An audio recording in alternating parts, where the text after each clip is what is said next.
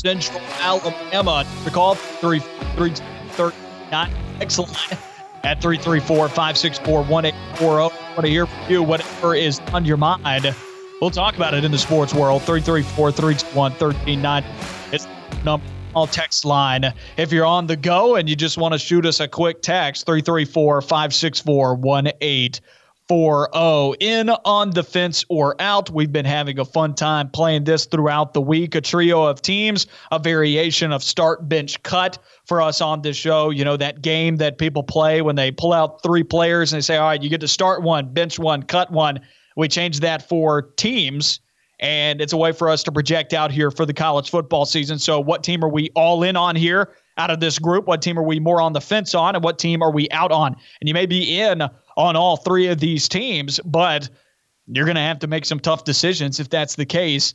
And this is a group right here that I think you can be in on a couple of these teams. I'm decisively out on one of them, but Utah, Arizona State, and Northwestern, teams that are in and on the fringe of the top 25. They're actually all three just outside the top 25 here, actually all ranked in front of Auburn in terms of receiving votes. Lance, tell me about it. Yeah, I agree with you as far as that. I feel like I've got one decisive team here out of this bunch that I am out on, but the other two I kind of flip-flop back and forth. But here's how I ranked it. I am in on Arizona State, I am on the fence on Utah, and I am out on Northwestern. The reason for me being in on Arizona State is because they bring back 15 total starters. Jaden Daniels has been incredibly solid for Arizona State through his first two seasons. As a freshman, I believe he threw, it was 17 touchdowns to 2 interceptions, I believe. He was the best in the country in terms of freshmen, like in terms of his percentage of passes that were intercepted. He was not turnover prone at all, and he wasn't turnover prone last season. 5 touchdowns to 1 interception, I believe it was through 5 games. And regardless, got those numbers. He threw for 2,943 yards, 17 touchdowns, and 2 picks as a freshman. Yeah. So regardless of NCAA issues, which I know Arizona State had a little bit of trouble this offseason, I think this team can still achieve getting that Pac-12 South title this season. I'm very high on Arizona State. There's a fun race at the top of the Pac-12 South with Utah, Arizona State, and USC, all very tight. And honestly, I may like Utah and Arizona State more than USC at this moment. Who am I kidding myself? I love this Utah team. I think this Utah team is going to be very good in the Pac-12. A similar type of year you could be looking at to the 2019 season that saw them go to the Pac-12 title game, saw them be an 11-3 football team, except I think they're a much better offensive team this go-around. 19 starters returned for this Utah football team. They have one of the better offensive lines. I shouldn't say one of the better. They have one of the best offensive lines in the Pac-12. They only gave up 7 sacks last year in 5 games. That's barely over 1 sack a ball game. That's incredible. Running the football, they had their best total in yards per carry over the last 7 years at 5.1 yards per carry. And oh, by the way, they return all 5 starters and their tight end on the offensive line. The offensive line is complete. Now they've imported the talent that they need at quarterback.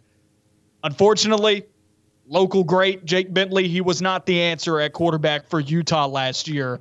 This year, they bring in Charlie Brewer from Baylor, and over 4 years there, he almost has 10,000 passing yards. He's got 65 touchdowns to 28 interceptions. This is like Utah bringing in – this is the equivalent of Utah bringing Jarrett Stidham like Auburn did in 2017, right? This is the type of thing that can elevate Utah from just being, an 8-win middling team in the Pac-12 to elevating them to be a legitimate Pac-12 contender.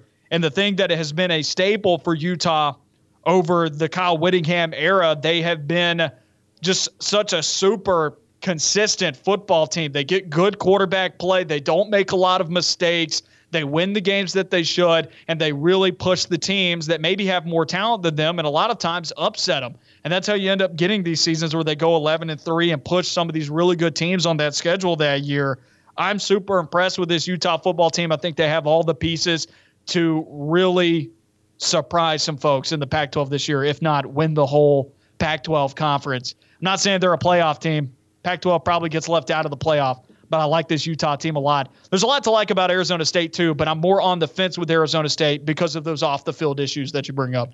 I was going to ask you, did Utah have even a shot at the college football playoff? Because you talk about the piece, the missing piece being quarterback, and you talk about, well, they're bringing in a guy in Charlie Brewer that was pretty darn good at Baylor during his 4 years there. So no shot at the playoff whatsoever for Utah?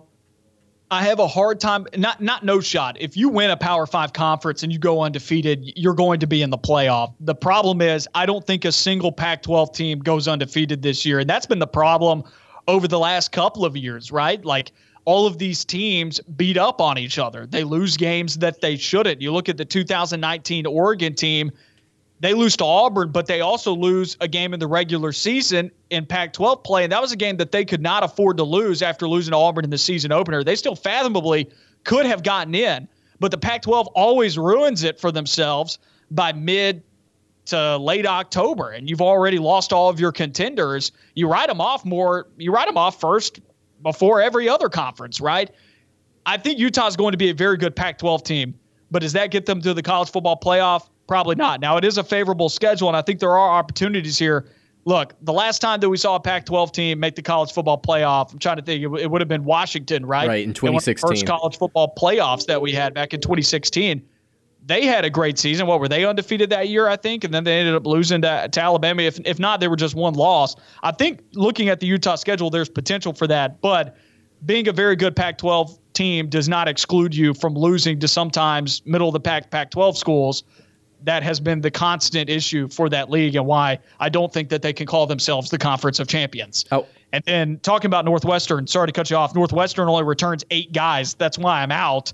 Northwestern returns 8 guys on the entire football team, and sure, they were really good last year, but Northwestern does not recruit at the level that they need to be able to reload when you only return 8 players. Like, I'm not certain that the other 13 guys that are stepping into starting roles, the other 14 guys, I'm not certain that those guys are going to be ready this year. Down the line, they'll be good, but this year, I'm not buying it.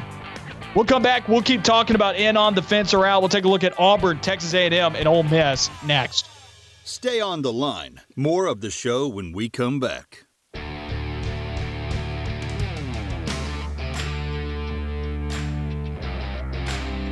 Back on the line, Noah Gardner and Lance Dawe with you on ESPN 106.7 and Fox Sports Central Alabama. Number to call, 334-321-1390. Text line at 334-564-1840. Coming up in 30 minutes, we got a special guest, J.D. Byars, play-by-play announcer on the Jags radio network and also a host on the sports talk show, The Press Box. He'll be coming up at 3 p.m. Going to be looking forward to talking to J.D. Byars. Once again, coming up at 3 p.m. He's going to give us an update on South Alabama as they go through fall camp. So we take a look at some of these other teams throughout the state, not just Auburn and Alabama. I'd love to throw some love to some of those other teams in South Alabama looking to continue to improve, and they bring in an interesting first-year head coach in Kane Womack from Indiana, the defensive coordinator at Indiana. And considering how good that defense was at IU, looking to see what steps forward South Alabama takes this year as their trajectory continues to ascend. Maybe they can get to a bowl game. But going back to our segment, in, on the fence, or out, trio of teams, you got to say that you're in on one, you got to say you're on the fence on the other, and then the last one, you got to choose one of these teams to be out on. Auburn, Texas A&M, Ole Miss. Take it away, Lance. This one actually wasn't that difficult for me, and I assume that you have the same list as I do, but I'm not. I'm just going to go ahead and run through mine. I am in on Auburn. I am on the fence on the Texas A&M Aggies, and I am out on Ole Miss. We've talked a lot about Ole Miss recently and about how early on in the offseason I was bullish on the Rebels. I was excited about their schedule, and I was excited about that offense and everything that they brought back, and I was thinking, this could potentially be a 10-win program if things go right for Ole Miss. But then I started digging into some of the numbers on the defensive side of the ball, and you look at the production they've got bringing back. They've got quite a few guys coming back on that defense, but it was one of the worst in the country. Now, you may also say that was simply because it was an all-SEC schedule. Give them some cupcake games, and they're definitely going to even things out, at least statistically. I agree, but that does not necessarily change the fact that it was still a really bad defense last year, and I don't see them making a touchdown improvement. And even if they do, they're still allowing over 30 points a game. So I'm right now I'm out on Ole Miss. And I think that also you have to throw in the fact that if they were to go 10-2, you have to start looking at that schedule. And they do have road games both against Alabama and then Auburn. And then also Liberty's coming to town. And I will not say that is a surefire win for the Rebels until I see both of those teams play. You hit a lot of great points there. I'm in on Auburn, on the fence on A&M, and out on Ole Miss. For some reason, folks are down on Auburn. Yet Auburn was one of 5 teams last year in the SEC that finished with a winning record. And they bring back a lot of their football team, and they bring back players at the right positions. Bring back their entire offensive line. They bring back their quarterback. They bring back their star running back. If I'm going to lose, especially when you're talking about Auburn's scheme and what they want to do, if I'm going to lose a position group, I'm going to look at the position group that Auburn lost. I'm going to say, yeah, I'm okay with that. As long as I get all of the other 3 back, yeah, I'm okay with it. And Auburn lost all their receivers because I think there's a lot of potential there. That's why I would have taken that and said, hey, these guys have potential. I'll take the growing pains because I want the other 3 groups. I think if the other 3 groups take a massive step forward, then Auburn's going to be just fine on offense. And I think that's what people will see this year. Then you look on the defense. Majority of the defensive line is back. At least the major playmakers on the defensive line is back. And then you've imported new talent to challenge and possibly take the place of. And now that we see with Tyron Truesdale not being in the program anymore, you've already seen that happen. Tony Fair took that spot at nose tackle. Talk about Eku Leota coming in, trying to provide a challenge off the edge for guys like Derek Hall, but you still bring back your studs on this defense, at least up front, that performed well last year, like Derek Hall and Colby Wooded. You brought back the right players there on the front. And then you go to your linebackers. You're going to have a hard time finding 10 linebacker groups in college football that are better than Owen Papo and Jacoby McClain.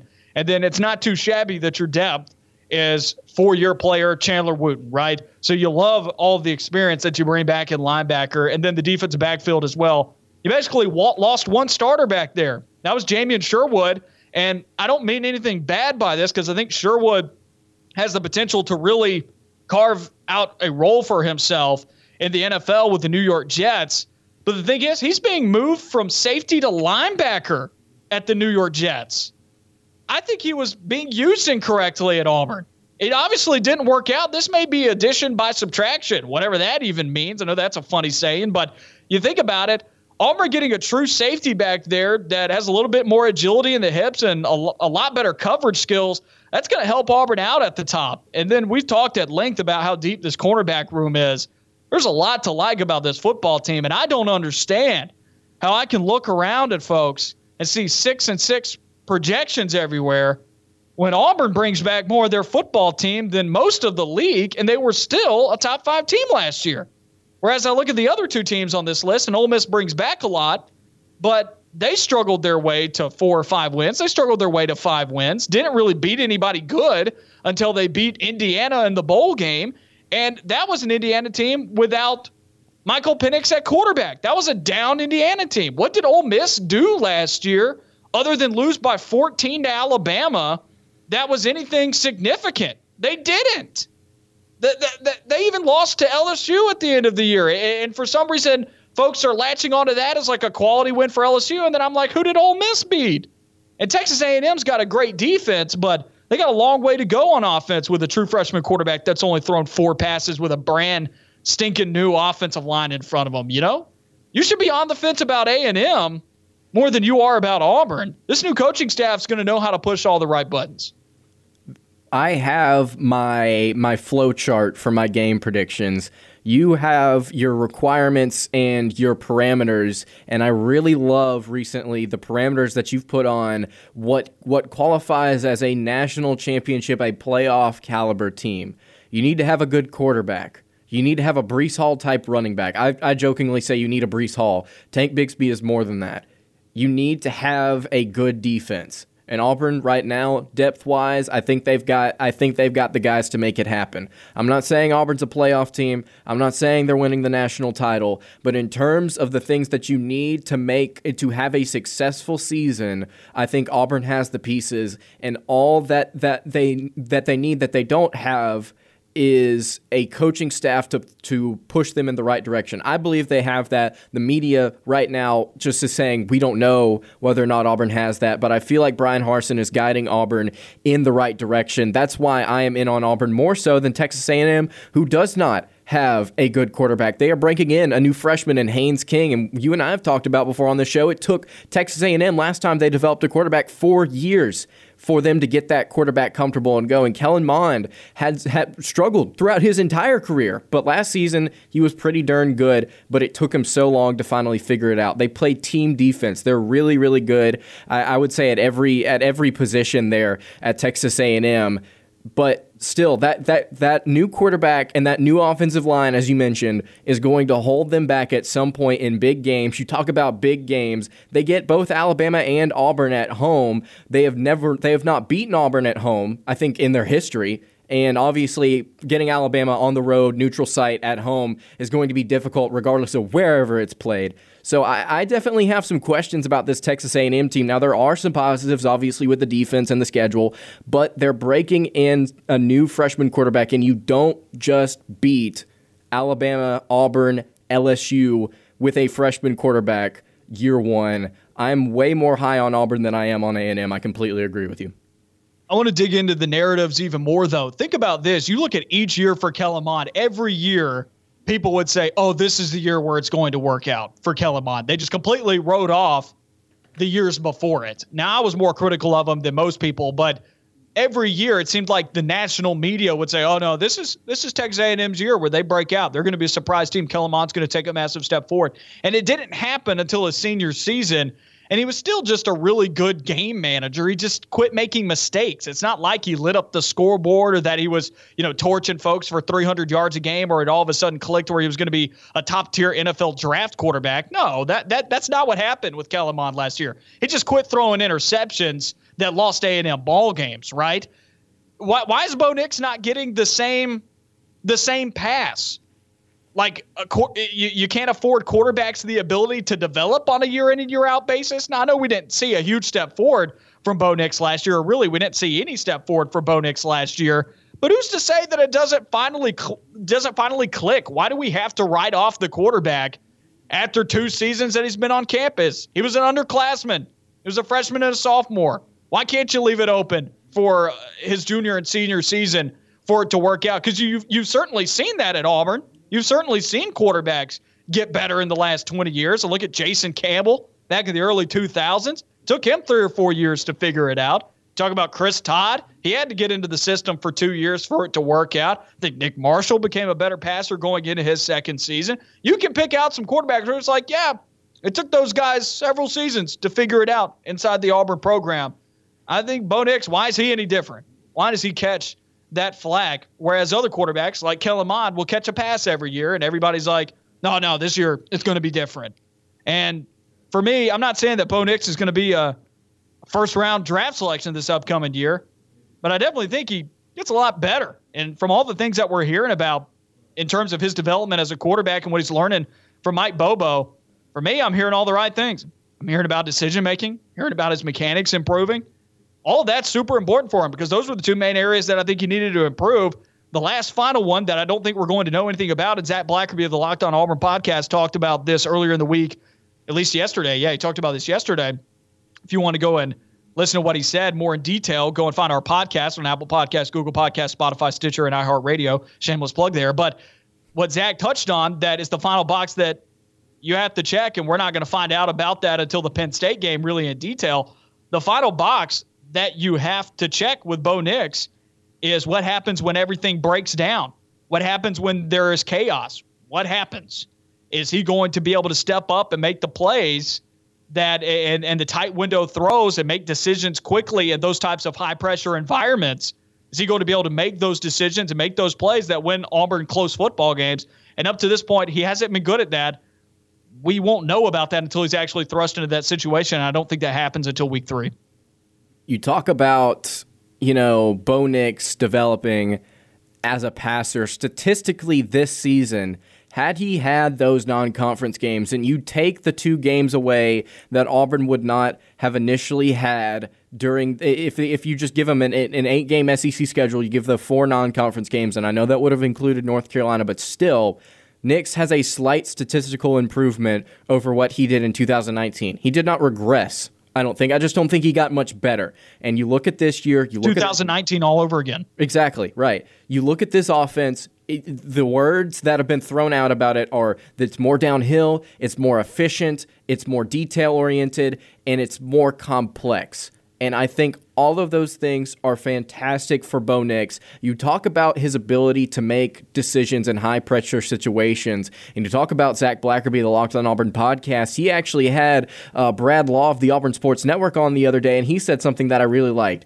He was talking about the sophistication of this offense, how complex the receiver routes were, and how pleased he was with Bo Nix during camp because he believes whenever it does truly break down, this expanded route tree is going to give Nix a lot more things to look at. And so you talk about mechanically Nix improving. You talk about the footwork. You talk about the decision making. You talk about this route tree. I think all those things come together as a collective positive. I think this offense is going to be better this season. There are a lot of things that point toward it getting better. This team, I believe, is going to get better. And so there might be SEC fans out there that could say, well, I'd rather have Haynes King over Bo Nix, and you talk about your parameters and saying you need a running back, a quarterback, and a defense. If Haynes King figures it out, Texas A&M could be a playoff contender. I believe there's a lot you should put a lot more stock in Bo Nix in this new offense because he's a third-year former 5-star quarterback starting at an SEC school that was one of only 5 SEC schools to have a positive winning record last season.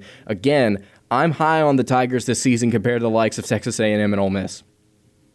Also, I look at the other teams in this trio, Texas A&M and Ole Miss, going back to the genesis of this segment, in on the fence or out, and you had to be in on one of these teams on the fence and then out on the other two. Auburn, Texas A&M, and Ole Miss were the 3 teams that we're looking at. I look at Texas A&M, and sure, they bring back 9 guys on defense, so a lot's coming together for them there. But I look on offense, there's more things coming apart for them there than coming together, right? They're having to rebuild. They're having to reload. I don't think they're going to reload. I like the term rebuild a little bit more for the A&M offense because I think there is going to be a growth period there for them. And then you look at Ole Miss, sure, they returned 17 starters, and they returned a decent amount of their offensive line. But if you'll remember, they let their offensive line coach go right after the spring. Talk about the skill position players. Yeah, you got to love them, but it's brand new starters at all of their receiver spots. And then I don't care how many players you bring back on that defense. That defense was awful. And statistically, you were doing research into the depths of Ole Miss defensive history. And I think you found some numbers. I don't know if you have those in front of you, but you might be able to expand upon how this was historically one of the worst defenses to have ever played at Ole Miss. Yeah, so the other day I wrote an article for Auburn Wire breaking down the Ole Miss Rebels by unit, by position, and I was grading them like we've done over the course of this offseason here on the line that you and I, Noah, have put out some rankings. And I was looking at their points per game, and obviously it's probably the most important metric in terms of how many points you allow per game, because that at the end of the day determines whether or not you win or you lose ball games. I believe you said that on the show yesterday, Noah. But in terms of this defense, I kept going back. I was looking through numbers, and I kept going all the way back to the early 2000s. I went to the 90s, the 80s, the 70s, and I couldn't find a year where Ole Miss gave up more than 38.3 points per game. This historically last year was Ole Miss, from at least from a points per game perspective, their worst season. I'm not going to say ever because I didn't go past like 1977, but relevant college football history. Right, in terms of relevant college football history since the turn of the century. They were terrible. Ole Miss was 13th in the SEC in yards allowed per rush attempt. They were giving up 10 yards per more on every 10th play. Their sack rate was the 3rd worst in the SEC. They couldn't get pressure on the offensive side or on the defensive side of the ball. They were just absolutely terrible. They gave up the 2nd most amount of explosive plays, only behind LSU in the entire country. They were last in the SEC in total yards per game. That was 2nd worst nationally. They just didn't do anything good. They were just historically terrible. And you can say with the addition of the non-conference schedule and the addition of all this returning production, they should be slightly improved. Yeah, but it's only a slight improvement. And while their offense may be fantastic, they've got so many question marks on the other side of the football. I don't see them going better than maybe 7-8 wins max. It's going to hold them back, and the defense is going to hold them back in a lot of matchups. To be honest, this is the worst defense that we've seen at Ole Miss since the last time that music was good. And honestly, that applies to any age group. If you think music was good the last time in the 2000s, the 90s, 80s, 70s, yeah, you're going to be just fine because this defense was bad compared to all of those decades. You like Earth, Wind, and Fire? Yeah, Ole Miss's defense last year was worse than the last time that Earth, Wind, and Fire was a big deal, right? Like this team was bad on that side of the ball. Let's take a quick break here. When we come back, we talk about Summer League action. Auburn players are doing pretty well.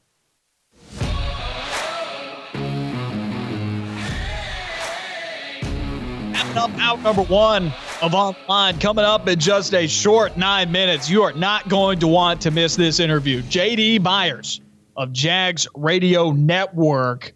He's South Alabama play-by-play announcer, also host on the sports talk show The Press Box, several affiliates throughout the state of Alabama, and one of those, Fox Sports Central Alabama on 98.3 FM. We look forward to talking with JD about a plethora of things, mostly about South Alabama football. So if you're a South Alabama Jaguars fanatic, if you're a fan of the Jags, we're going to get some of his takes through fall camp, as well as what's going on with local Opelika product Jake Bentley as he goes through his first fall camp. Well, it'll be his only fall camp with the South Alabama Jaguars, considering he's going 5-6 years in college now. But yes, a great interview coming up, 3 p.m. J.D. Byars of the Jags Radio Network and the Press Box. Talk about NBA Summer League action, namely Auburn players. Sharif Cooper had another big night yesterday, but I think a big story to point out yesterday, early in the afternoon, JT Thor. He is having, quietly, but he is having an efficient summer. And I think he's beginning to be rewarded with more playing time. He didn't play in the first Summer League game for the Hornets, and he's played in the last two, and he's made the most of his minutes. Yesterday, in a 106-105 loss to the San Antonio Spurs, and this was on my Twitter account, so if you want to go look at the stat sheet and everything, you can go and find this on my Twitter account, @PointGardner. Interesting note here, former Auburn forward JT Thor is one of 4 Hornets to not have a negative plus-minus in the game against the Spurs. 10 points, 7 rebounds across just 17 minutes. That is the epitome of making the most of your time on the floor. He was 3 for 5 from the floor, only had 1 personal foul. He had no turnovers. This guy literally did no wrong on the basketball floor from a statistical standpoint. And to come off the bench and to be one of 4 players on this team in a game that they lost, one of 4 players on this team to not have a negative plus-minus. And some of these plus-minuses, they're ugly. But JT Thor ended up having a pretty good day. And honestly, when he stepped out on the floor, he was only doing good things. Yeah, absolutely. You talk about JT Thor and his efficiency during his time at Auburn. Obviously, he didn't shoot the ball well from 3, but you saw in flashes where JT Thor could be just a reliable piece for the Tigers on and off. You saw it in the Kentucky game, obviously, but you see it in the Summer League action during the course of his 2 games. He's not done anything wrong necessarily. Like you said, shooting 60% from the floor. He had 10 points, 7 rebounds. To do that in just 17 minutes and come out, I mean, he should be a valuable depth piece for the Hornets this season. Like, they should be really excited about this guy. If he continues to do this through the Summer League, I would be incredibly excited. Be like, all right, whenever we put JT Thor in, we're getting a guy that won't turn the ball over. He won't make mistakes. He understands his role, and I think that's incredibly important, and he is going to continue to grow in that. Talked yesterday a little bit about Isaac Okoro, what he needs to do to get better in the NBA. Just understand his role, continue to understand his role, and to grow in it as a scorer, as a distributor, as a defensive player, as a vocal leader on the team. Isaac Okoro is going to get to grow into that. You look at a guy like JT Thor, obviously not quite there yet, but in terms of being a bench player, incredibly valuable for the Charlotte Hornets if he continues to keep this up. I kind of wonder if they do something similar with what the Magic did with Chuma Okeke. Of course, Chuma Okeke was injured, so they didn't really sign him until this year, but I wonder if they stash him in the G League for a season, give him that year to finally be, of NBA age, because you have to remember he's just now getting to be 18, 19 years old. This would have been the year where he would have been going to college for his freshman season. Right. So I kind of wonder if they stash him in the G League this upcoming year, which scares me a bit because the G League is a place where a lot of guys never quite find themselves out of it.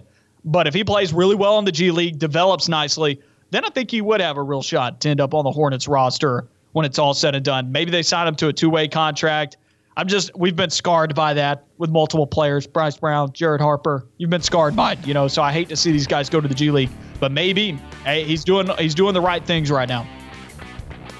That's it for hour number 1 of On the Line. We'll be back with hour number 2 coming up. JD Byars on the other side of this break.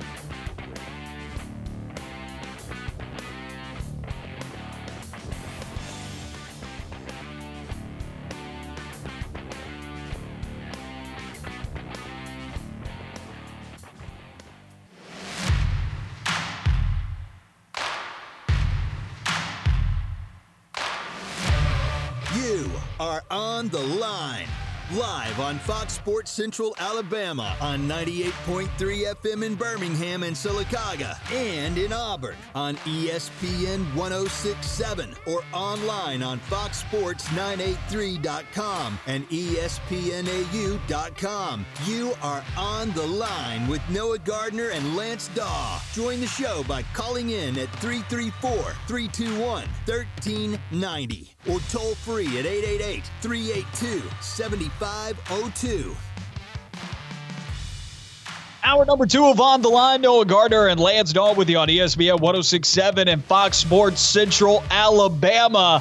Solid show throughout the day today up to this point. We wrapped up our preseason depth chart series with Auburn's special teams group, played another round of in, on the fence, or out with some of those Pac-12 teams, as well as got on our soapbox about Auburn football for this upcoming year and why nobody is giving them a pass when they really should be.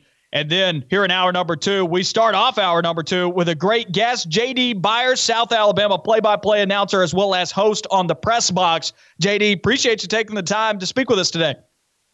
Yeah, it sounds like you've had a great show already. You were talking about those guests, and we're getting there. We'll be putting the ball in the air before we know it.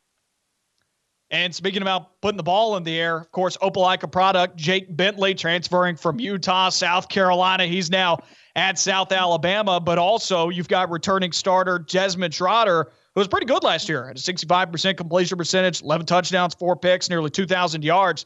Is there a quarterback battle going on here, or is it expected to be Jake Bentley? What's the quarterback room look like? Well, the battle is for number 2. And Tolbert had those good numbers. And last year, his TD to interception ratio was really good. He protected the ball well. Bentley's established himself. He's getting all the reps at number 1. He's made a really good impact, and he's kind of on a different level as of right now. The arms of Tanner McGee and Desmond Trotter had more meaningful snaps, but McGee had some touchdown drives a year ago for the Jaguars. They're more in a lock battle now for number 2. What Kane Womack, first-year head football coach at South Alabama, is looking for, though, is more responsibility with the football. They're doing more exotic routes, if you will, under first-year OC Major Applewhite, and that's what it was expected. That's what he was brought in to do. It's kept the defense on their heels, but they're looking for more protection in the football from the second-string quarterback. And you talk about Major Applewhite coming into this program and schematically changing this offense. What is South doing on the offensive side of the ball to get the ball out of these quarterbacks' hands quicker? Obviously, last year the offensive line had some protection issues. Their sack rate was not up to snuff last season. So is Major Applewhite trying to get these quarterbacks to get the ball out of their hands quicker in order to prevent some of those sacks that South had last season? Well, it started up front in the transition with additions to the offensive line, and I think at least now going into this many practices and a couple in pads that you will see short up changes at left tackle and right tackle, including some transfers that come in with some Division I experience and meaningful snaps. One of the guys from Mississippi State. You got a running back now that can also block and carry the football from Texas A&M, et cetera. But I'm also seeing deeper drops. Rollout, play action. I see a big difference with Bentley, who takes a little bit of a bigger, steeper drop. But also routes are different, built for more of a 3-step and a 5-step drop. But the protection has to be improved up front. Some guys had an opportunity to come back, already had their degree on the offensive line, chose not to. And, hey, if you've got – I think one guy already had his master's or maybe 2 degrees, and you want to move on, that's noble as well. But it allowed Kane Womack on the offensive line to get quality up-front protection fellas, because you know we've all seen it at different stops. Major Applewhite at Texas, then at Houston, and, of course, in his playing days, he's going to be multiple. He's going to be hard to figure out. He's not going to be predictable. Okay, he's negative territory right hash. When it's three receivers to a side or whatever, they're going to do this. It's going to be very hard to predict, a lot of window dressing, and he's going to be very multiple. Talk about that new coaching staff. Of course, Kane Womack, defensive coordinator at Indiana last year, or the last 2 years, that is, and Indiana had one of the better defenses statistically in all of college football. And then Major Applewhite, you're mentioning there, coming in as OC. There's some high-profile coaches coming down to Mobile at South Alabama now. What is the culture shift like with the South Alabama program that seems to be on the come-up, because they were 2-10 in 2019, 4-7 last year? It seems to be improving. Yeah, and it's an overhaul. I don't think we had any holdovers as far as it was totally redone. Corey Batoon comes in defensively on that side of the ball as a coordinator, a native of Hawaii, one of my favorite coaches. You'd really like talking to him. He's a great radio interview. Major Applewhite is as well, but Corey Batoon, he's just a different level of thinking, and the way he communicates, it's just really good radio if you guys ever want to get him on. So he comes in. Major Applewhite was not at Indiana. And then you get a couple of guys from the University of Alabama, Applewhite being one, but then Rob Ezel, who has roots to Athens, Alabama. And, his dad and I played at the same university. His dad a little older than I am, and I covered Rob when he was a Golden Eagle in high school. But he kind of comes off that Nick Saban tree. And then, the other day at practice, it was kind of cool not only to see the coaching staff out, energetic, but two of the coaches had their dads there. Gordon Steele, who's coaching the offensive line, Kevin Steele, his father, was at the exact same practice when Dave Womack was there to see his son, the head coach, Kane Womack. Dave Womack, a very legendary coordinator in the SEC. I think his last go-around was with the Ole Miss Rebels before he finally retired and enjoying retirement life and the grandchildren. So it was kind of cool to see them at the indoor practice facility the other day. I want to go back to the trenches, but I do want to talk about this defensive line just for a little bit. Talking about sack rate, as well for the defensive line, they were not getting a whole lot of pressure up front last season, just 13 sacks and 346 pass rush opportunities. That was not where South wanted it to be. This new 4-2-5 scheme, does the defensive line produce more pressure under Kane Womack? I think without a doubt, but it's also a 4-2 that can look 4-2, but make adjustments pre-snap, given, where the ball is, making adjustments, and can be multiple on that side of the ball as well. Corey Batoon, I don't think it's a situation like you would have in Tuscaloosa where you have a defense coordinator, but it's Saban's defense because that's where his knowledge is. I think they're both kind of one and the same as far as philosophy, but it'll be Corey Batoon. You'll see two linebackers that, will look like a traditional 4-2, and then all of a sudden you may go into a bear front on certain downs. And the depth at corner will allow you to do a little bit more things when guys can come in and play lockdown.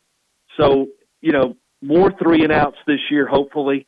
Get off the field, as you kind of summed up there in the question. Getting off the field was a lot easier said than done last year. Because, long sustained drives do nothing but hurt your defense. And then, when South Alabama would get, let's say 3 or 4 3-and-outs, you think that's a winning equation for any defense. It was the other, times on the field where they just couldn't get off the field no matter what. They could get a team in 3rd and 18 and let them convert. And I think that's where you'll see a big difference is more consistently this time around for the Jaguars with South Alabama in 2021. Bouncing around on the football team here, you talk about the star of the South Alabama Jaguars. It's wide receiver Jalen Tolbert, 1,000-yard receiver last year, north of 60 receptions, 17 yards per reception, had 8 touchdowns. For folks out there that may not keep up with USA, tell them about him. This guy's a stud. Yeah, and a hometown kid, McGill-Toolen, had a chance to not only leave and enter the draft, also had a chance a lot of Power Fives and Division Ones and the SEC as well were calling, or not, I don't want to say they were violating any trust issues or integrity, but there was open invitations at a lot of programs, and he said, no, we're staying here. We got Major Applewhite's coming in with his offense, and I get a lot of the touches as it is. I don't want to be hidden, all of a sudden 6 deep in a 4-man rotation at another program just because I'm moving up. And, he's worked really hard. Not that he's had to work hard. The guy can play the ball. It's remarkable what he can do between defenders, over defenders. A lot of the drills include trying to catch the ball in traffic between outstretched arms. A lot of their sideline drills are just that. But, one of the first days in Shells, we go out, and he's running with the ones, as you'd expect. And, Bentley went to try to drop one in between underneath and over the top coverage, and that's not the easiest thing to do. So he went ahead and put air under it, thinking, if I miss him 5 feet over his head, it's going to be 5 feet over everybody's head, and it's going out of bounds. And he just gracefully goes in like Freddie Biletnikoff, and makes this routine grab, comes down, steps out, gives the trainer the ball, goes back to the huddle, and we're all just kind of standing there like he just did that. His leap is unbelievable. You talk about stars on this team, and obviously Tolbert, the star of the offense. Is Nick Mobley, the team's returning leading tackler, the star on defense, or do you have somebody else in mind? We lost Riley Cole, free agent to the NFL draft. Did have a draftee last year, but he was on the offensive side of the football. A guy that's moved by the way, when these guys want to move jersey numbers, as a broadcaster, would you consult me first, please? It's a nightmare. Keith Gallman goes to the 0, which is now legal. Jalen Wayne goes from 4 to the 0. I guess they wanted to have a 0. But Keith Gallman, a guy who could play strong safety or free safety, not huge in stature. The guy's not even 5'10" with cleats on, but he's more of the vocal leader, I would have to say, on that. He's able to call coverages. He's the quarterback of the secondary. He's a Mobile product, played at Mobile Christian School. He's only a junior. He's shown improvement every year. He was physical and made his mistakes at least wide open, but they were glaring mistakes his first year. And last year was, I thought, very responsible up front and played great. John Tank Miller, some of these guys who will be back, though, are going to. Christian Bell was a guy who started at Alabama, I think went to Wisconsin, and was more of a third down guy. I think you'll see him as a multiple down guy. But Nick Mobley gives you just so much experience, but also success. And amongst the guys up front, he's definitely the leader. Comes from a great program, Thompson High School at Alabaster, and one of the best with the media, too. He's another one. If you ever get post-game with a mic in somebody's face, go get Nick Mobley. You'll enjoy it. Talking about this entire football team now, 17 starters return, and we've mentioned a little bit of the ascension for the program. Went from 1 conference win 2 years ago to 3 last year. What's the optimism with all this experience in the program, a transfer quarterback coming from Power 5 play? What's the optimism that this team can get to a bowl game, sell people on the potential of that? It shapes up good. I know you're under a first-year head coach. You got a transferred-in quarterback. You got a new system, new coordinators. But, man, if you could have just been boots on the ground here and seen what the off-season's like with 7-on-7 camps, the interest from those guys who would be coming in, and it'll be your frosh before you know it, and those kids coming from programs across the Southeast, not just the state of Alabama, not just the Gulf Coast, but coming from the other side of Alabama, coming from Georgia, a lot from Florida, and they see the facilities, the recruiting is going to get even more fertile here. But as you look at the schedule, the front end doesn't look, just horrendous, because a lot of times when you're a group of 5, you see the front end just waylaid with money games. Well, we don't do that because the Sun Belt wants more teams to be bowl eligible, so we typically play the one money game because financially we're all on really good budgets. Our TV contract share is 8 to 10-fold what it is in Conference USA. So we have a whole lot more money coming in from the league and our television contracts. We don't have to go play 2 or 3 Power 5s, SEC, Big 12.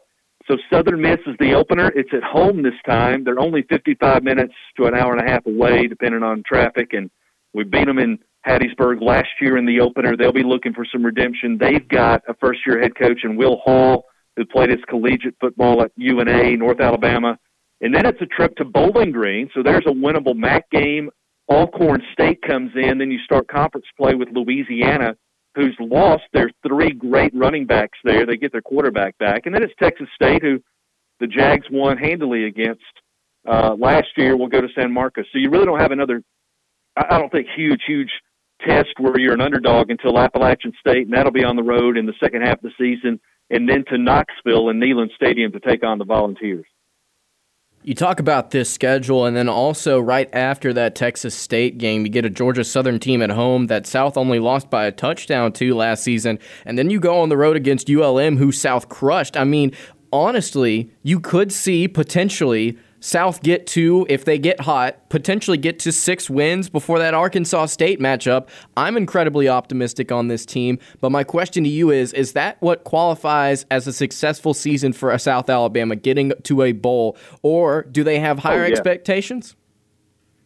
Well, expectations or hopes, yeah, but under a first-year head coach managing those expectations, a bowl trip would be our third in our very young history. We take it. I think the goal on the horizon, that's maybe not this year, but down the line, that's very attainable, is a conference championship. Then you were talking about Arkansas State comes in right after Monroe, and the Jags got their first win in Jonesboro ever last year against Arkansas State, and that was against a team that only managed 4 wins. When ULM hosts the Jags, that's a pretty good storyline, considering former Auburn head coach Terry Bowden is now the head man at ULM with a coordinator there with a very familiar name in Rich Rodriguez. Terry and I are still close. We used to work together, and I'm kind of look forward to going and seeing him. I wish it was at our place so we could show him our new digs. But, I look very forward to going out there and giving Terry Bowden a loss, hopefully. But I think they're going to be an improved football team under their first-year head coach as well. JD, before we let you get out of here, funny question. Of course, NCAA football games, they're coming back soon. And back on the last copy of the video game, NCAA Football 14, if you play at Texas State, Reese Davis's little pre-recorded thing that he says is you don't just walk into San Marcos, Texas, and expect to get a win. What is San Marcos like? I've always wondered this since I've heard that on the video game. Is there any way you can get me that audio? Because I was talking with Reese yesterday, and he's going to be on my show next Thursday. If I could run that audio before he comes on, I would never let him live it down. That'd be great. I got to have that. Let me try and get a video recording of it for you later tonight. Oh, that would be great. It's a really good stadium because, they were FCS not long ago, and it seats about 30,000, but no, it's not an intimidating place, and they don't really pack it out. Every now and then they'll get an in-state game like a TCU to come in, and they'll pack it out for a big event like that. It's a quality place, but definitely not one that has an overwhelming home field advantage for the Bobcats.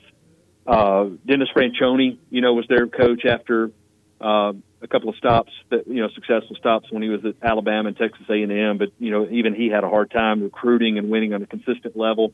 You're sandwiched right between College Station. You got Austin to the north. You got UTSA that's kind of on your level recruiting, 20 minutes down the road from you. So Texas is a big place. They got a lot of athletes, but they also got a lot of programs packed in there as well. So, there's a lot of Power 5 ahead of you in the pecking order. JD, I appreciate you taking the time to speak with us today. Tell everybody where they can keep up with the Press Box. Yeah, we're at different times in the state, depending on where you're listening. I think we're coming up on 11 great affiliates. PressBoxRadio.com is the show loops. There, a couple of apps as well, but on this station as well, right? Yes, on Fox Sports Central Alabama. Our affiliates, yeah. We're PressBoxRadio.com on the web for that streaming site, but also PressBox Radio 1 if you'd like to follow us on social media, because we put some good podcasts up there as well.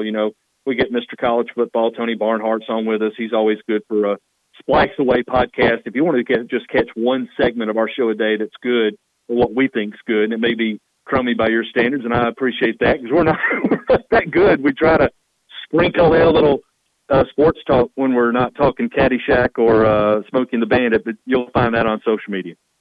You have phenomenal guests. I always enjoy it. I mean, like I said, you guys bring in some of the greatest names. You have a Reese Davis on, Tony Barnhart. If you're looking for some high-profile guests, I'll sell it right there. The Press Box Radio is the place to go and look for it. JD, I appreciate it.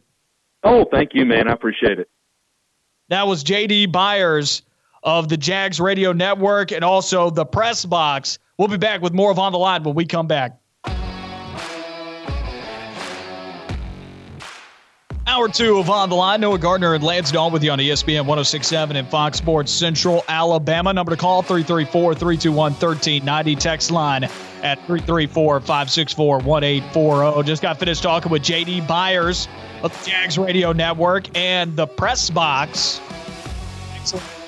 Missed any of it on podcast, on Apple Podcasts, Google Podcasts, Spotify, Stitcher, and iHeartRadio. Excellent conversation there with JD. So he talks about South Alabama and them going through fall camp right now and getting ready for the season. I think this South Alabama team, I think you look at that schedule and the way that they played last year and also the coaches that they've brought into the program with Kane Womack at Indiana. Last year he was defensive coordinator at Indiana, last 2 years. Now he's coming in as the head coach. Also talk about Major Applewhite all of a sudden resurfacing in college football. I did not realize that until he said it. Major Applewhite resurfacing in college football as the OC at South Alabama. Some good coaches on that staff. I think you look at the schedule, South can be a bowl team next year. Yeah, absolutely. I was not kidding her trying to hype JD up whenever I said, and I legitimately mean this, that South could have 6 wins potentially before that Arkansas State game on October 30th. Again, you get Southern Miss at home. South Alabama was able to beat them last season on the road. They go to Bowling Green, and we all know that Bowling Green is probably second worst in the country last season, next to Akron. Alcorn State at home, then you get a potential top 25 team in Louisiana at home. That's probably the definitive loss. Then you go on the road to a 2-10 Texas State squad. That's definitely winnable. Georgia Southern, they lost by a touchdown on the road to the Eagles last season. I would expect at home that South has chances, especially with a former SEC quarterback, if he gets to start, if Bentley gets to start, that is. I would say that their chances there are pretty good. Then they go on the road to ULM, and South won last season at home 38-14. I like South's chances in that game. So there it is, 1, 2, 3, 4, 5, 6 wins with the Louisiana loss on October 2nd. And you head into that Arkansas State game, and it's at home. And I know that Arkansas State's definitely a tricky opponent. I believe they were second nationally in passing yards per game last season. Offensively, a lot of fun to watch. But yeah, absolutely. Until those last 3 games of the season, South has a really good chance to surprise some people and to get to 6 wins. And you better handle your business before the end of October, because November is going to be very difficult, to say the least, because you're at Troy, team that was 5-6 last year, but they bring back 18 starters, beat South Alabama last year 29-0 in that rivalry game. At Appalachian State, another team that's probably a shoe-in for 10 wins in the Sun Belt. At Tennessee, that's, once again, just an SEC team, a lot better talent in Knoxville. And then you get Coastal Carolina at the end on a Friday night. Coastal Carolina may be another one of those squads. When you look at their schedule, you're like, wow, there's no losses on that schedule when you talk about them in Appalachian State. So November, extremely difficult. They're going to have to do a lot of their work in the first 2 months. But if they can handle their business against those teams and maybe close the gap against some of the squads that they barely lost to, like Georgia Southern, then I think you could see this team be a bowl team at the end of the year. They're going to be awfully close. They just need to find a way to upset somebody on that schedule. They're going to be awfully close. That is the South Alabama Jaguars. I want to switch gears here for our next 5 minutes before we go to the middle of the hour break. In on the fence or out? Time to look at another trio here. I've got 2 more for you, and we may not go through both of these in this time, so I'm going to stick to the group of 5 one here. I think this one's especially scintillating. You look at in on the fence or out, you got to choose one of these teams to be in. You got to choose one of these teams to be on the fence with. You got to choose one of these teams to be out on. Coastal Carolina, Cincinnati, Notre Dame.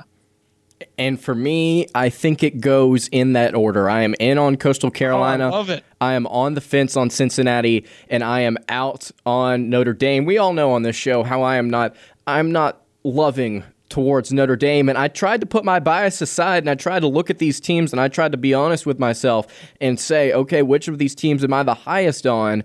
And I like both of these group of 5 schools, but I like Coastal Carolina especially so because they bring back 19 starters off of a team that went 11-1 last season. I think they're going to be really, really good this season as well. Grayson McCall, a freshman last season, 26 touchdowns, 3 interceptions, incredibly efficient. He was also the team's leading rusher on a team that averaged over 200 yards rushing. And that's really, really impressive in terms of, their ability to go by committee in the run game and still be that potent overall as an offensive team. Had averaged 37.2 points per game last season. Their defense was also awesome. They bring back 10 starters on that defense. They only allowed 20 points per game. Their turnover margin was plus 13. That was 9th nationally, according to Athlon Sports. I mean, this offense, man, is absolutely there's a lot to like about this team. This offense is going to be exceptional. The defense is going to be exceptional. And you take a look at that schedule. They get the Citadel, Kansas, Buffalo, UMass, ULM. You keep going down the list, Noah, and there's not a lot of games where I see Coastal Carolina potentially struggling. I see one game at Appalachian State on a Wednesday night, and Appalachian State will be coming off of a bye week. But Coastal Carolina will also be coming off of a bye week. That is going to be a big game, and possibly it will decide the Sun Belt. But isn't there there's a Sun Belt title game. So, yeah, I think they're actually in the same division, though. Yes, Coastal Carolina and Appalachian State are in the same division. Excuse me. So that'll be a big one. And if anything, that's one of the higher profile rivalries in the Sun Belt. 2 new additions, but same parts of the country. You talk about Coastal Carolina being in South Carolina, Appalachian State being in North Carolina, Boone, North Carolina to be exact, in that Carolina area, and they're 2 of the high-profile teams in the Sun Belt. That's going to be a fun game on that Wednesday night on October 20th. Outside of that, I think Coastal Carolina is much, much better than any of these teams on this schedule. I think they should expect to beat Kansas in week 2. And then maybe one other game where the team will be decent, at least on their schedule. Georgia State. That's homecoming for Coastal Carolina, though, at home. They play one of the better Sun Belt teams. That's homecoming. They're just like, yeah, we could do this. We're gonna destroy these guys. So I'm with you. I'm in on Coastal. I'm gonna say on the fence on Cincinnati. They bring back a lot of their team as well. There's a lot to like about the Cincinnati football team. They bring back a quarterback. They have a good offensive line, and they have a good defense. That's my criteria. In order to be a really good football team, you need those 3 teams. And if you're going to compete for championships, you need those 3 things. Now, Cincinnati's schedule is very difficult. They've opted to challenge themselves this year. You look at what they're choosing to do. I actually think they play Notre Dame this upcoming year. They play Indiana. Yes, their non-conference schedule is as follows. They open up against Miami, Ohio. Then they host Murray State. Get through those first 2 cupcakes. Then you're going to be on the road at Indiana. You have a bye week, and you're at Notre Dame. You have 2 tough non-conference road games. But you know why they did that? They did that because at the end of the year, they want people to know that they should be in playoff contention. I'm not sure if they get there because they got a tough schedule, but this is still going to be a good team. Stay on the line. More of the show when we come back.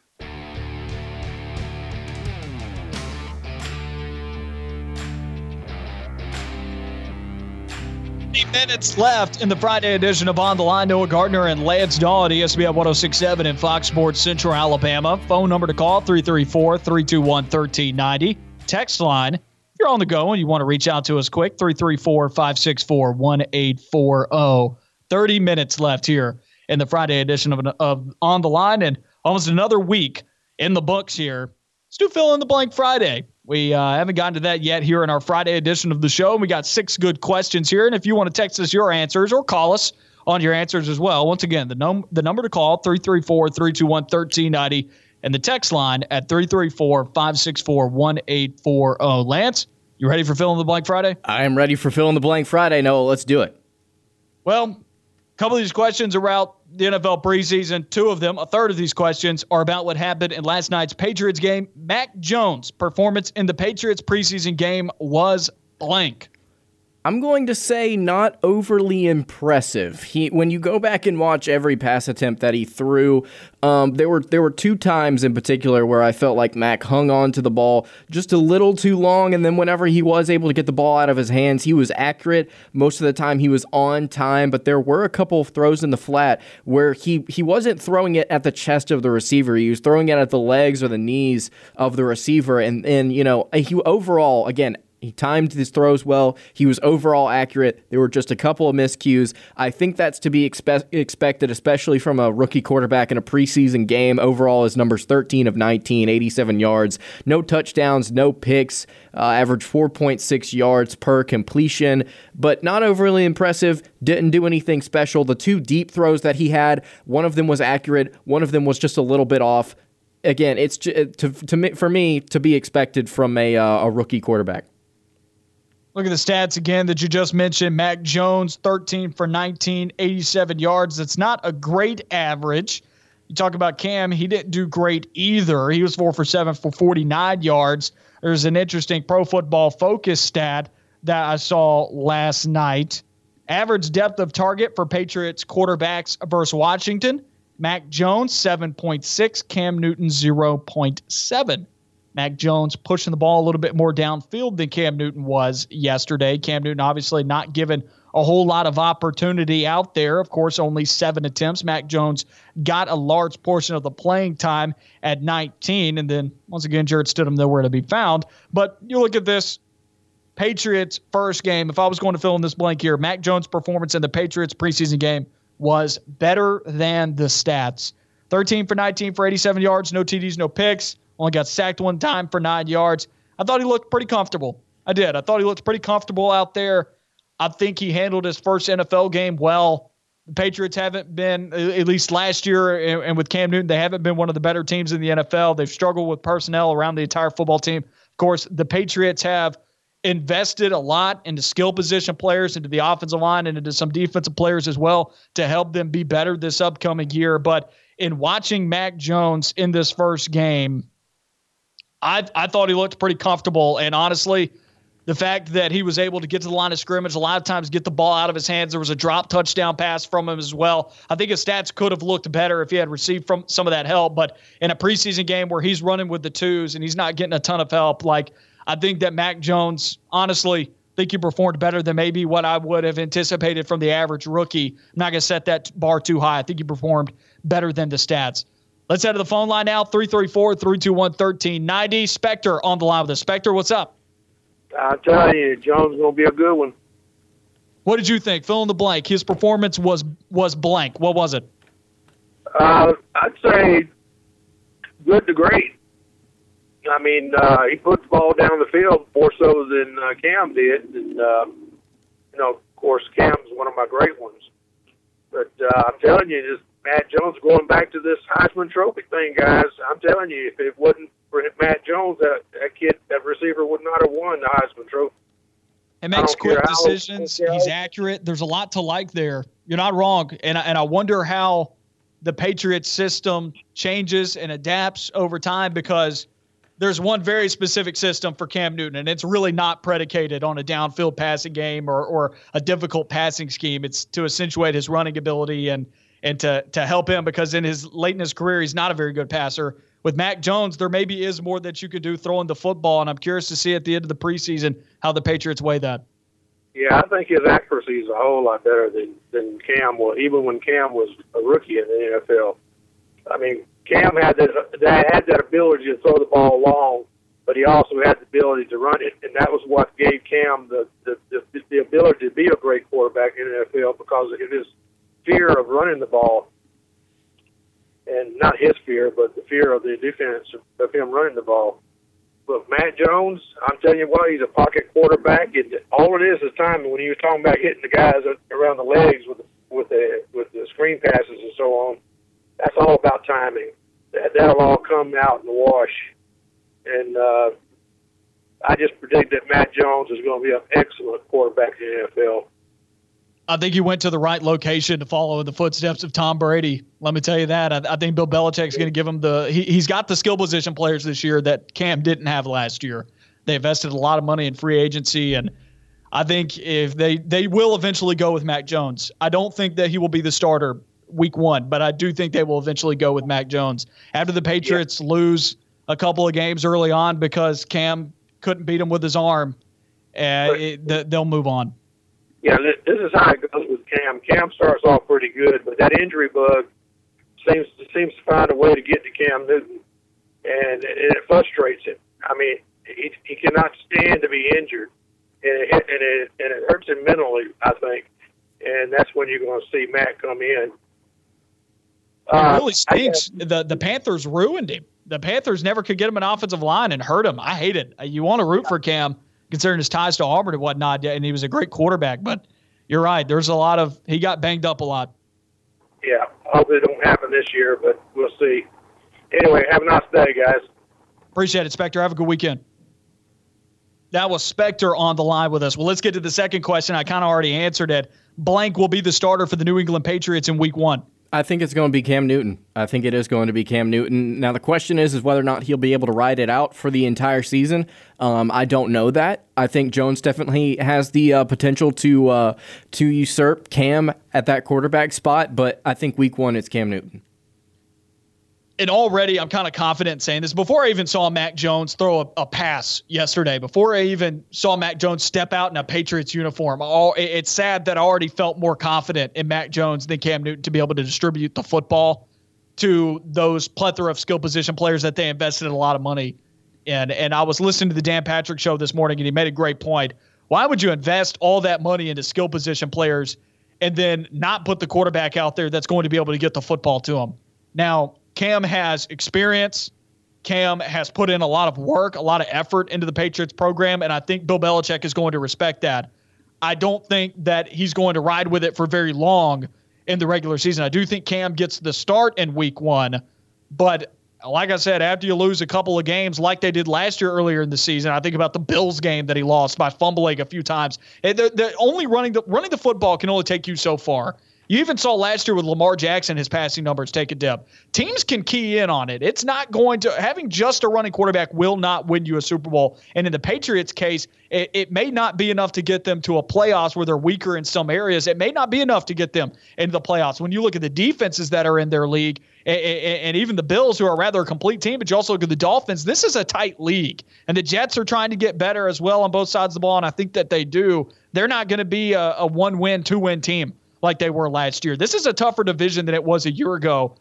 I like the Patriots to be a better team, but I think at the end of the day, this team gets better with Mac Jones than with Cam Newton. But and I hate to say that, but I predicted this back in October of last year. I was like, well, Mac Jones is going to get drafted by the Patriots. He's going to usurp Cam Newton, and that's just the way of life. But you go to question number 3 here. The most interesting preseason game this weekend is blank. So I had a tough time deciding between I put down 4, and I'm just going to run through them real quick and give the reason why I think they might be interesting. Miami, Chicago, obviously because of Justin Fields potentially playing in that game for the Bears. Going to be interesting to see what he looks like in an NFL uniform and how he looks out there playing at the professional level. Kansas City against San Francisco. Again, Trey Lance, San Francisco, new quarterback. Going to be interesting to see what he looks like. Cleveland, Jacksonville. Again, yes. Trevor Lawrence, Cleveland. I think that will definitely be a game that a lot of people have their eyes on. And then New Orleans, Baltimore was the 4th. And this one was probably the weakest of the group. I'm just interested to see what Taysom Hill and Jameis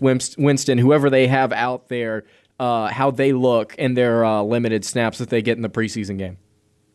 Since you already mentioned Cleveland, Jacksonville, which the hype around that game is all about Trevor Lawrence. So I'm with you there. As a Cleveland Browns fan, I'm keyed into that one because I like a lot of our rookies that are coming in, especially some of those mid-round guys that were 3rd or 4th round players. I'm like, oh, yeah, I want to see these guys play. You talk about for Auburn fans, you're going to get to see Anthony Schwartz out there. And I want to see if he ends up on special teams at all. A lot of times you see a rookie break one free in the preseason, have a highlight play. I'm wondering if he's getting shown on little Twitter videos everywhere about this, highlight catch that he had downfield where he burned a defensive back, or a kick return or a punt return that he had for a touchdown. I'm just curious if he's going to have a massive play in that ball game that ends up being like, oh, yeah, that's why the Browns drafted him. And then the other game that you failed to mention that has a lot of drama around the quarterback position. Drama. The Houston Texans and the Green Bay Packers, because the Texans don't know what's going on at quarterback with Deshaun Watson. And now, and once again, I was listening to the Dan Patrick show this morning. He brought up great points about this. Jordan Love's going to be out there on the field. Aaron Rodgers isn't going to be playing in the preseason, but Aaron Rodgers is watching from behind the scenes, looking at Jordan Love out there, and I'm wondering what's going through his mind. Obviously, he probably doesn't really care about Jordan Love, but I wonder what's going through the Packers organization mind. Like, do we want Jordan Love to play well? because that could create drama with Aaron Rodgers, but at least we'll have some security after he leaves? Or do we want him to play worse so that Aaron Rodgers will feel better? There's just so much drama around the quarterback position here between these two franchises. It's very intriguing. Another game, yeah, I completely agree with you. Another game that I failed to mention that could be juicy. A lot of people are going to have their eyes on that game as well. Yesterday's Atlanta Brave loss to the Cincinnati Reds, I believe the final score was 12-3, was blank. I will say shocking and painful. Based on the trajectory of the Braves right now, I was feeling good, man. I was like, man, we're about to sweep the Reds. What is going on here after Ozzie Albies hit that 11th inning walk-off home run against the Reds just a couple of days ago? I was excited, man. I was looking at the rest of this schedule. You and I were talking about it a little bit yesterday. I was like, yeah, the Braves are getting hot. They're taking over first place in their division, and then a shocking 12-3 loss. They were up. I believe they were up, I think it was just 1-0 in the fourth or something like that, and the Reds hit a grand slam, and from that point on, it was just downhill. But I expect the Braves to bounce back. It was both painful and surprising, though. I did not expect a blowout loss like that to just come out of nowhere, really. I'll say this, jarring. I think that the loss was jarring. Now, with that being said, there's a positive way to spin it. First, I'll touch on the jarring part, and then I'll get to the positive way to spin it. It was jarring because of the upward trajectory that you were talking about and how far the Braves have come to get to this point where they are now several games above 500. Since they've turned the page and have gotten to above 500 for the first time this season, they have not dipped below it again. They're on this upward trajectory, and then all of a sudden they get smashed, and it kind of sobered everybody. Braves fans are now like, oh, yeah, the work's not done yet. Just because we got into first place doesn't mean we can let off the gas. And I'm not saying that was what was happening with the team and the organization in this ball game against the Reds. That's where now I'll get to the positive spin on this. They almost swept the Reds, man. This is not baseball. It's baseball, right? You're not going to go and put together some 10-game winning streak. At some point, the Braves were going to lose again. It's only jarring because the Braves now have dropped back to a game out of first place, and they're now all of a sudden into third in the standings because the Mets have put together a little 2-game win streak, but they were playing the Nationals, and they're about to start a series with the Dodgers. Extremely tough schedule for the Mets and the Phillies over the next little bit, whereas the Braves are getting series against the Nationals and the Marlins over the next 6 games. So jarring in the sense oh, yeah, we still could blow this thing, and it's a reminder of that. But that also could be a good thing for the Braves to say, hey, we got to put our feet back on the gas. We got to go out here and take care of business here on the road against the Nationals and the Marlins. If they do that, I think over the next 6 games, after 6 games from now, when you're looking at the Phillies in the series that they're in with the Reds, and you're talking about the Mets in the series that they're in with the Dodgers, I think 6 games from now, you're going to see the Braves in first place. The question is, how big is that lead? They need to maximize this advantage of getting to play the likes of the Washington Nationals and the Miami Marlins, because later on in the month, they got to play the Giants, they got to play the Dodgers, they got to play the Padres. It gets tough for the Braves later in August. They need to take advantage of this now. Jarring because you slipped to third, but there's still a positive spin on this. It's not like, okay, they didn't sweep the Reds, whatever. They still took 2 out of 3. Yeah, absolutely. Absolutely. Last blank here before we go to break. Fill in the blank Friday. This was a question on yesterday's show, and I want to touch on this a little bit more. Blank is the closest to winning a national championship at Auburn. Insert sport here. I will say Auburn basketball is the closest to winning a national championship. You could say equestrian, sure, that's fine, but I'm going to focus here on the big-time sports between football, basketball, and baseball, and I'm going to say basketball. Bruce Pearl and co. are the closest to winning a national title at Auburn. They're recruiting top 10 in the country. They are putting out NBA products on the court. They've got draft picks coming in and out of the program consistently now. I mean, Bruce Pearl has elevated this program to a place where I don't think any Auburn basketball fan could have thought it could have possibly gone 7 or 8 years ago. I mean, we are just in a completely different playing field right now, and Bruce Pearl's trying to establish Auburn as one of the premier programs in all of college basketball. I think you give him a few more years, he's able to do that, and if Auburn is able to get some team chemistry going with some of the guys that are currently on campus, I could see them doing it within the next couple of seasons. I'm not saying it's going to happen. I just think that there's a lot of opportunity for it. It's a really difficult question because basketball is going to, on a year in and year out basis, be at a talent level in which that you can justify projecting this team as like, oh, hey, these guys are going to be in contention at the end of the year. They could go on a run, get to the point. It isn't even going to be called a run anymore because run kind of implies that you are an underdog. Run implies that maybe you weren't expected to get there. There's going to be an expectation that this team can go 3-4 games deep in every single postseason with the talent level that they're bringing in. There's going to be that expectation that you should see them on the second weekend at least. But they're going to have the talent level to be in the mix of the top 16, top 12 teams in the country that can legitimately win a national championship in basketball. So the talent is a lot closer when you talk about basketball compared to football. But in terms of degree of difficulty of winning a national championship in their respective sports, it's far more difficult in basketball than it is in football. Right now, there's just a 4-team playoff in football. In basketball, there's a 68-team playoff for them to go and win it. So this is a really difficult question for me because I could see the stars aligning for Auburn football. Just because, there's no way to predict what's going to happen next year in the transfer portal. There's no way to predict who's going to come to Auburn next year, right? Or what could happen this year. Auburn football is one of the most unpredictable things. And you never know when the stars are going to align for them to go out there and win one. So, with Auburn, it's just such a unique thing. If this was any other school, I'd say basketball, hands down. So I'll still go with basketball as my answer, but I think it's a lot closer than maybe some folks out there would give it credit for. Sure. All right, well, let's take a quick break here. When we come back, we'll wrap up the Friday edition of the show.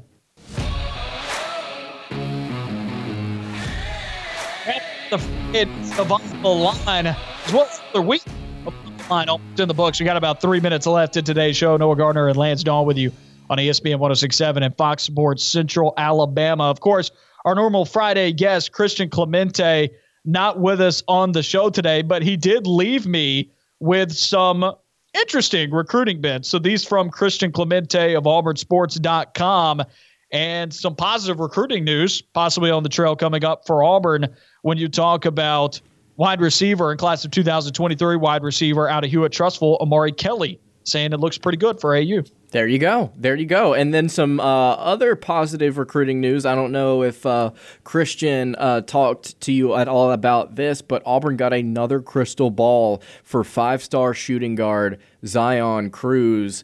That decision coming August 19th, and then Amari Kelly also committing August 19th as well. Just a few days from now could be a really big day for Auburn in a lot of different sports in terms of recruiting. And excuse me, amend what I said. I said class of 2023. That was a slip there. Amari Kelly, class of 2022, athlete, 6'2", 180 pounds, ranked as the number 13 player in the state of Alabama, number 18 player in the country, according to 24/7 Sports, number 339 player nationally, 4-star recruit there, once again, out of Hewitt-Trussville, Alabama, Amari Kelly. And then another recruiting tidbit that he left with me on the basketball side of things, and we've talked about this a bit, with point guard Trey Donaldson, now listed currently as a 3-star on Rivals, but he's saying it looks really good for Auburn to get Trey Donaldson coming up, the 6'2", 188-pound point guard out of Tallahassee, Florida. I believe he's a 2-sport athlete playing football as well. I think he plays safety possibly in football, but I think he's possibly now turning more to basketball. And Christian Clemente last week had talked about him, or at least in the last couple of weeks he's talked about him as a guy who can really shoot up the rankings because he's really putting more of a focus on basketball now, and he is beginning to climb a bit. Ranked right now outside the top 100, but you would not be shocked if he ends up inside the top 100 and gets that 4th star. Yeah, especially absolutely. now Auburn's got him on their sites. Absolutely. As a safety, he's rated as a 4-star on 24/7 Sports, and he's a 3-star, like you mentioned, in basketball. But, he's also committing August 19th. So August 19th could be a huge recruiting day for Auburn. See, how far away is August 19th? Today's August 13th, so you got about a week. You're looking at next Thursday for a lot of these commitments, and that's also subsequently the start of high school football season for a lot of guys. Another fun edition of On the Line. We'll be back with you next week. So long, everybody.